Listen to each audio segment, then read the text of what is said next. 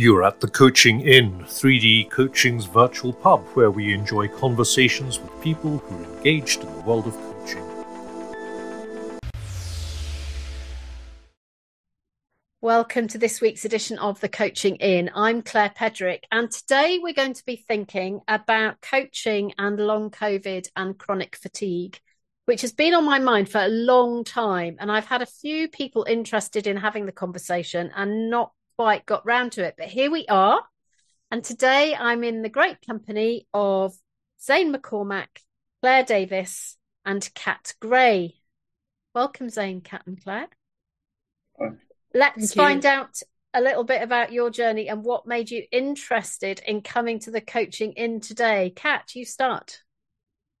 Yeah, so I might have a different slant on it to everyone else, but I got ME, so a type of chronic fatigue, when I was 10.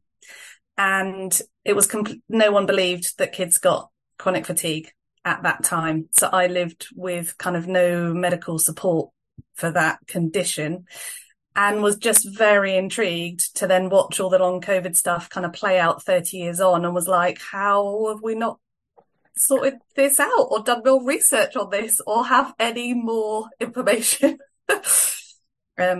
Yeah, so that's me. And your coaching journey, Kat? So I found out about coaching through someone who I now believe works for 3D Coaching. Read a blog about what they did and how amazing coaching was, and decided that was for me. So trained in 2016 and haven't looked back since. Fantastic. There's a shout out for you, Zoe Dickinson. So Claire, what about you? So yes, I'm a GP in East London. I'm also a coach. I coach doctors. My interest in coming on this podcast is there are obviously a lot of healthcare professionals around with long COVID. I've also had an autoimmune illness with a lot of fatigue associated. So I really get and empathise with people that are struggling with the things like fatigue and brain fog. I had some coaching in that time, and it was really, really helpful. In my medical practice, I've seen a lot of people with fatigue-related conditions, particularly with stuff they caught overseas. So yeah, it's just been a general journey throughout my career that's brought me here today. Great. Well, welcome, and welcome, Zane. Hi, hello, and thank you for having me. So I'm Zane McCormack. I'm founder of The Assured Man. So I coach and deliver training into businesses around burnout prevention, burnout recovery, and resilience. And my journey really started about 4 years ago when I've been coaching now for just about 8 months now. This time last year, I was policing. I was with Devon and Cornwall for 16 years. I had my own little episode of burnout probably about 4 years ago when I collapsed. So I went piling straight through stage 5 burnout, straight into crash. And it was sort of on my recovery from that. At the time, a lot of things were sort of bandied around, sort of PTSD, CPTSD, and all the rest of it, just with the general sort of stuff that goes on with policing. But it wasn't until burnout was mentioned that everything made sense. And what I did find is that there was just no real understanding of the difference of what it was, and just how. And as I sort of went through my recovery and discovered sort of a little bit about coaching, just understood just how effective coaching would have been if I'd had access to it sort of 4 or 5 years prior to my episode. And from there, my interest in coaching was sort of peaked, really. And so I another 3 years policing after my collapse, and left last year to go full time doing this. So that's where I am. Well, welcome, all of you. I love how everyone's got a slightly different story, and yet there are connections between us all. So I guess my question is, in terms of the work that you are delivering, what are you noticing? What are we noticing about the impact of long COVID on the kinds of people that we're working with? I'll jump in there. Like I say, for me, what I'm finding is that a lot of with the burnout issues are around people's personal resilience levels. And I think with long COVID, it's just been the final straw for a lot of people. They were just keeping everything sort of above board, and long COVID's been the final straw, and it seems to be something that's took a lot of people over now. So just and with the longer we get, the further we got this COVID situation behind us, and the more people are realising it's just something they're not getting over. Yeah, the not getting over it thing. What are others noticing? I think I've had quite a few people come for coaching because they've watched people they love have something long-term happening, and it's making them adjust their views on how they're living their own life. Well, so it's not only how do I support this person, but am I doing everything that I want to be doing while I can? Yeah, interesting. Claire? So I think health professionals with long COVID are used to being very busy, very active people who use their minds a lot, and having a condition with such fatigue associated and with things like brain fog is immensely frustrating. It's one of those invisible conditions that has some stigma attached to it. So that can be a real struggle. I think doctors find it very hard to be patient sometimes, and not being part of the collective effort. It can affect people's livelihoods. From the medical perspective, the evidence base around it isn't actually very good. So a lot of studies have been produced, but a lot of them are not very high quality. And there's a lot of discussion going on. Is this the same as ME, or is it something different? Some people have definitely gone down a much more sort of medical investigation route of it, and there are a lot of unknowns, and I think people find that really, really hard to sit with, particularly when you're used to being academic and getting things right. Having something with a lot of unknowns around it is really hard to sit with.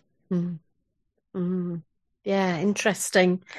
So I'm really interested about this connection between the police and the medical profession, and the whole thing about people just pushing themselves one step too far.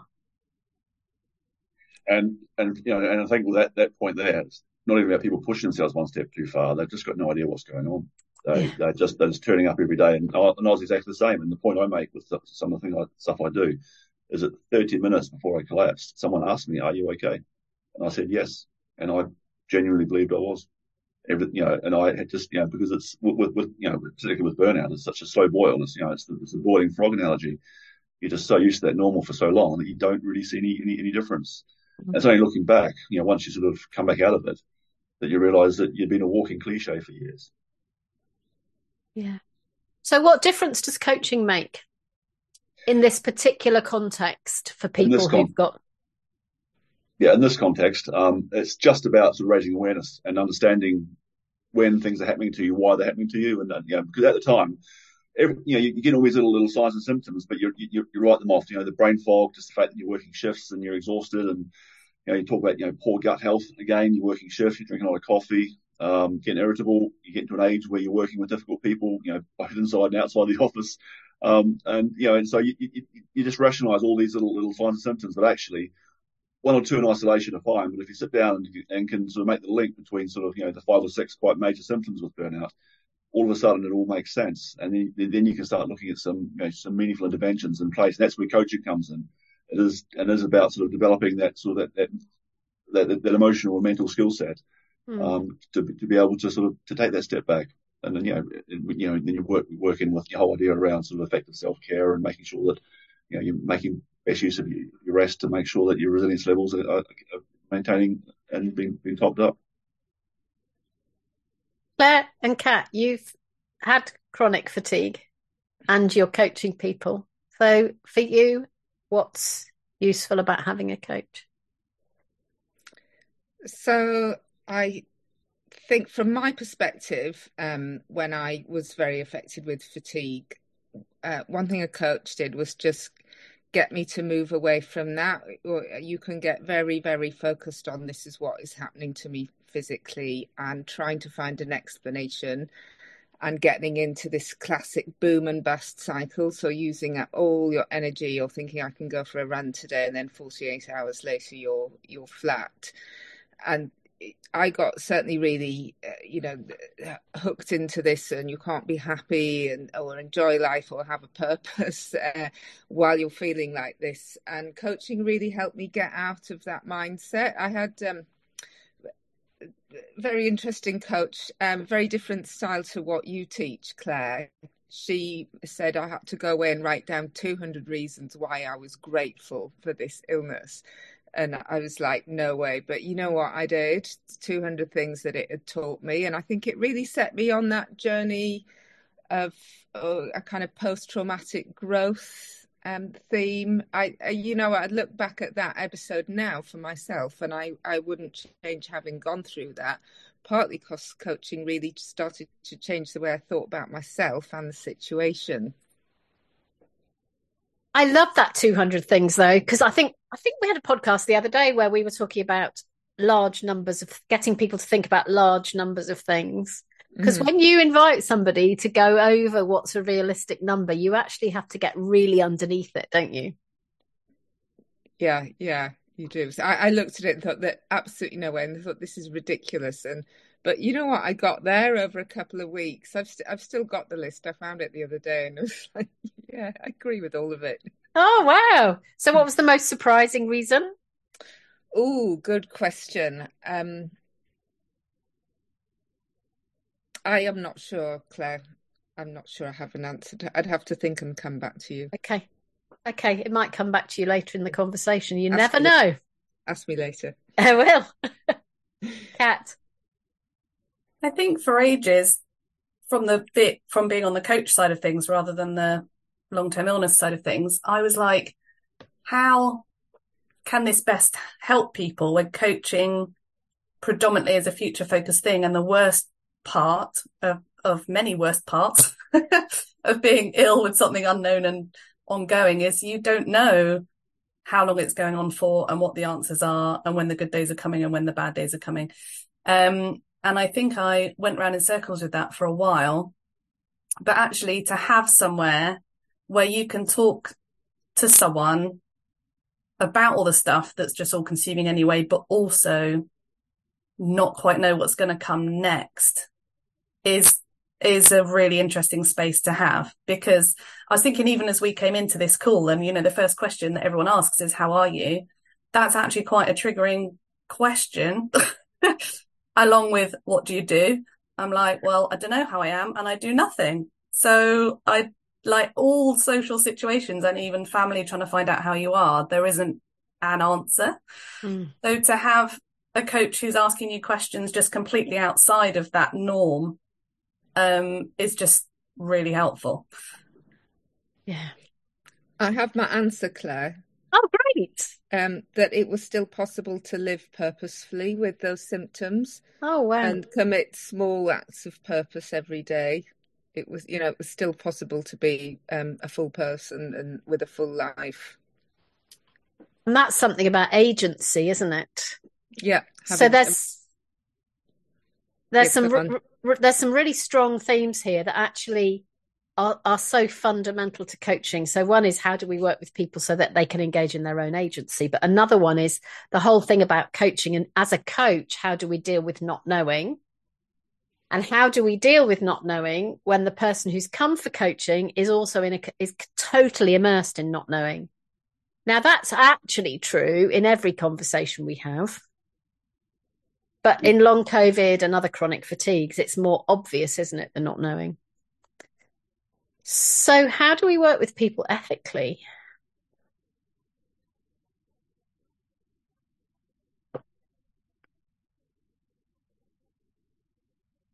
Silence is deafening, isn't it? Trying to. Can you say a bit more about the question? So, but if I think out loud, one of the things about somebody who's got some kind of chronic fatigue, whether that's long COVID or something else, is that there's an up and down thing.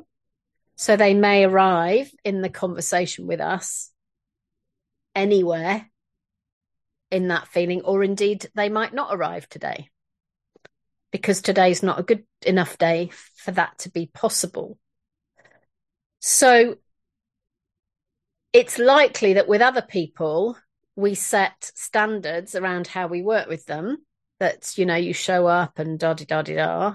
But actually, what you've got in this population is a different ability to engage in the process.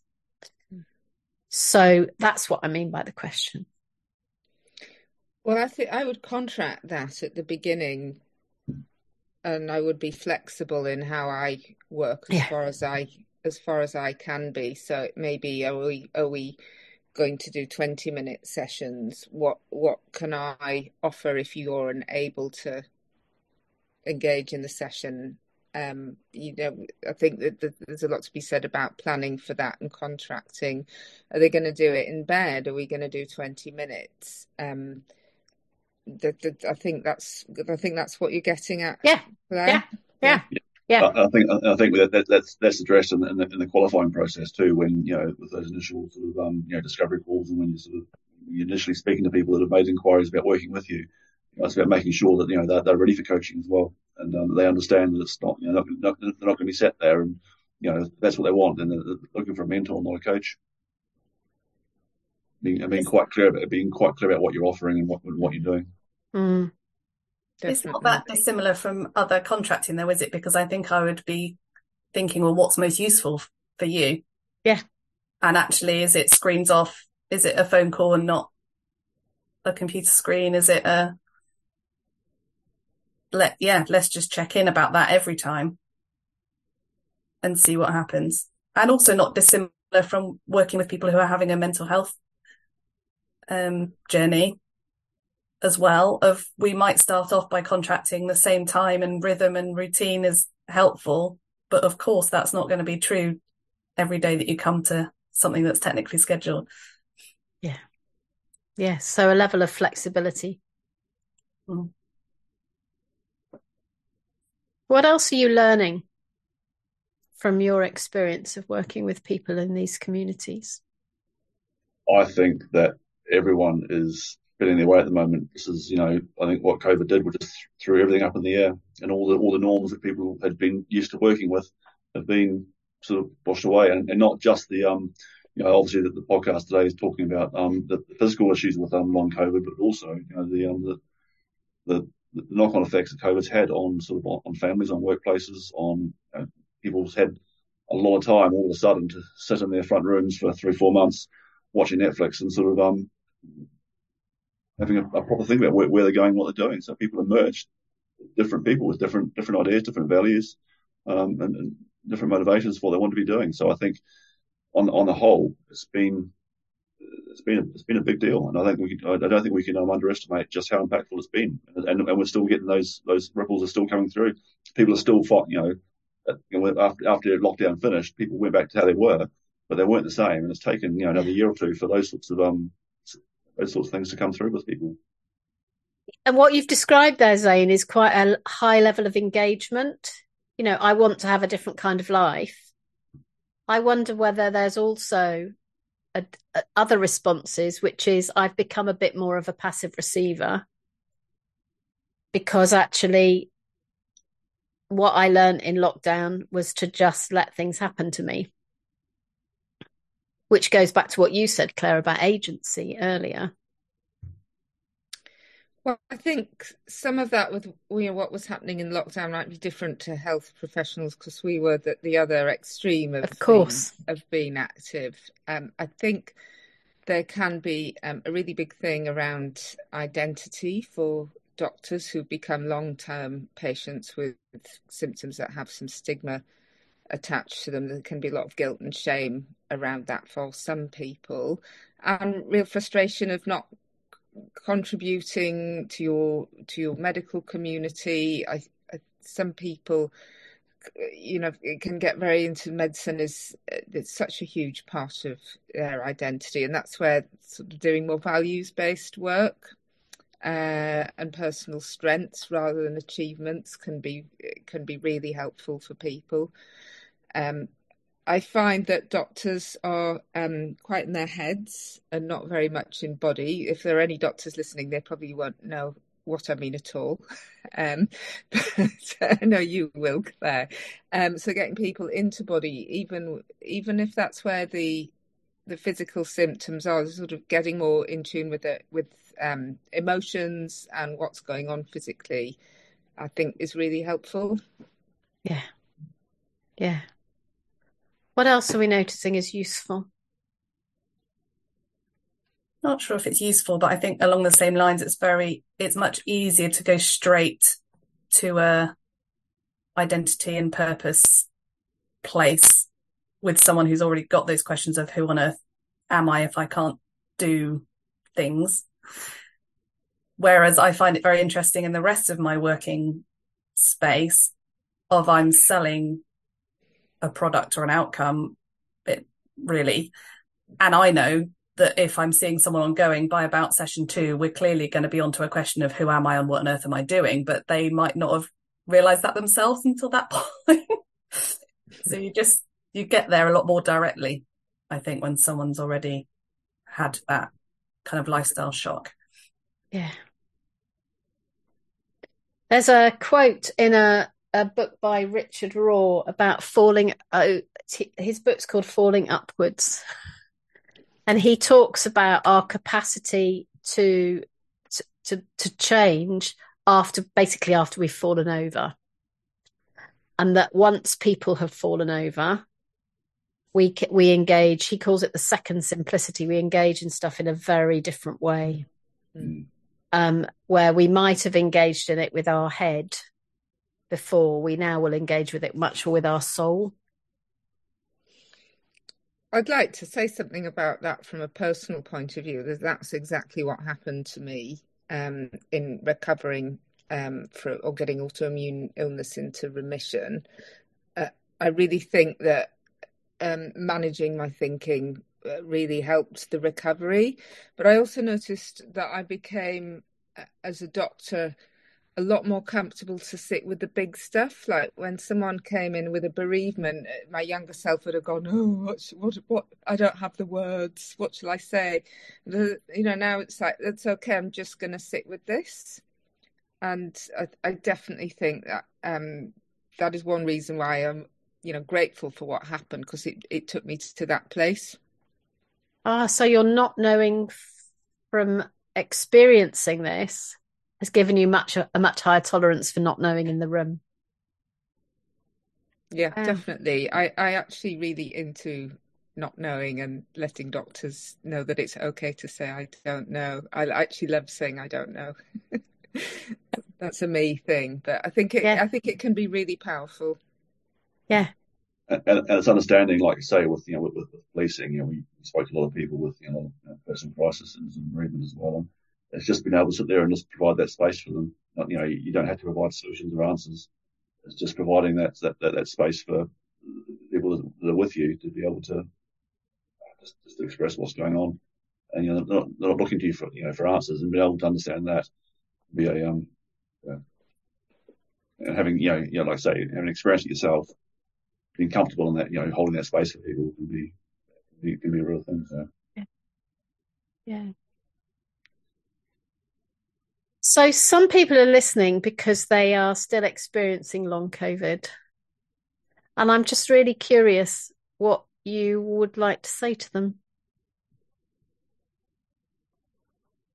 Well, I think all three of us looking at, we've got probably 100 things spinning around at the moment, but it's just trying to find something to say that's going to ground them, try and sort of pull all the feelings that are sort of spinning around. Because obviously with the change it brings on with people, it's just about sort of pulling all those thoughts down and grounding them first, and then taking it from a position of sort of calm and strength, really, and sort of working out what the new reality looks like, and how we cope with that, and how we move forward with that. Letting go of what it was, and understanding that this is not better, it's not worse. This is just different, and taking it from there.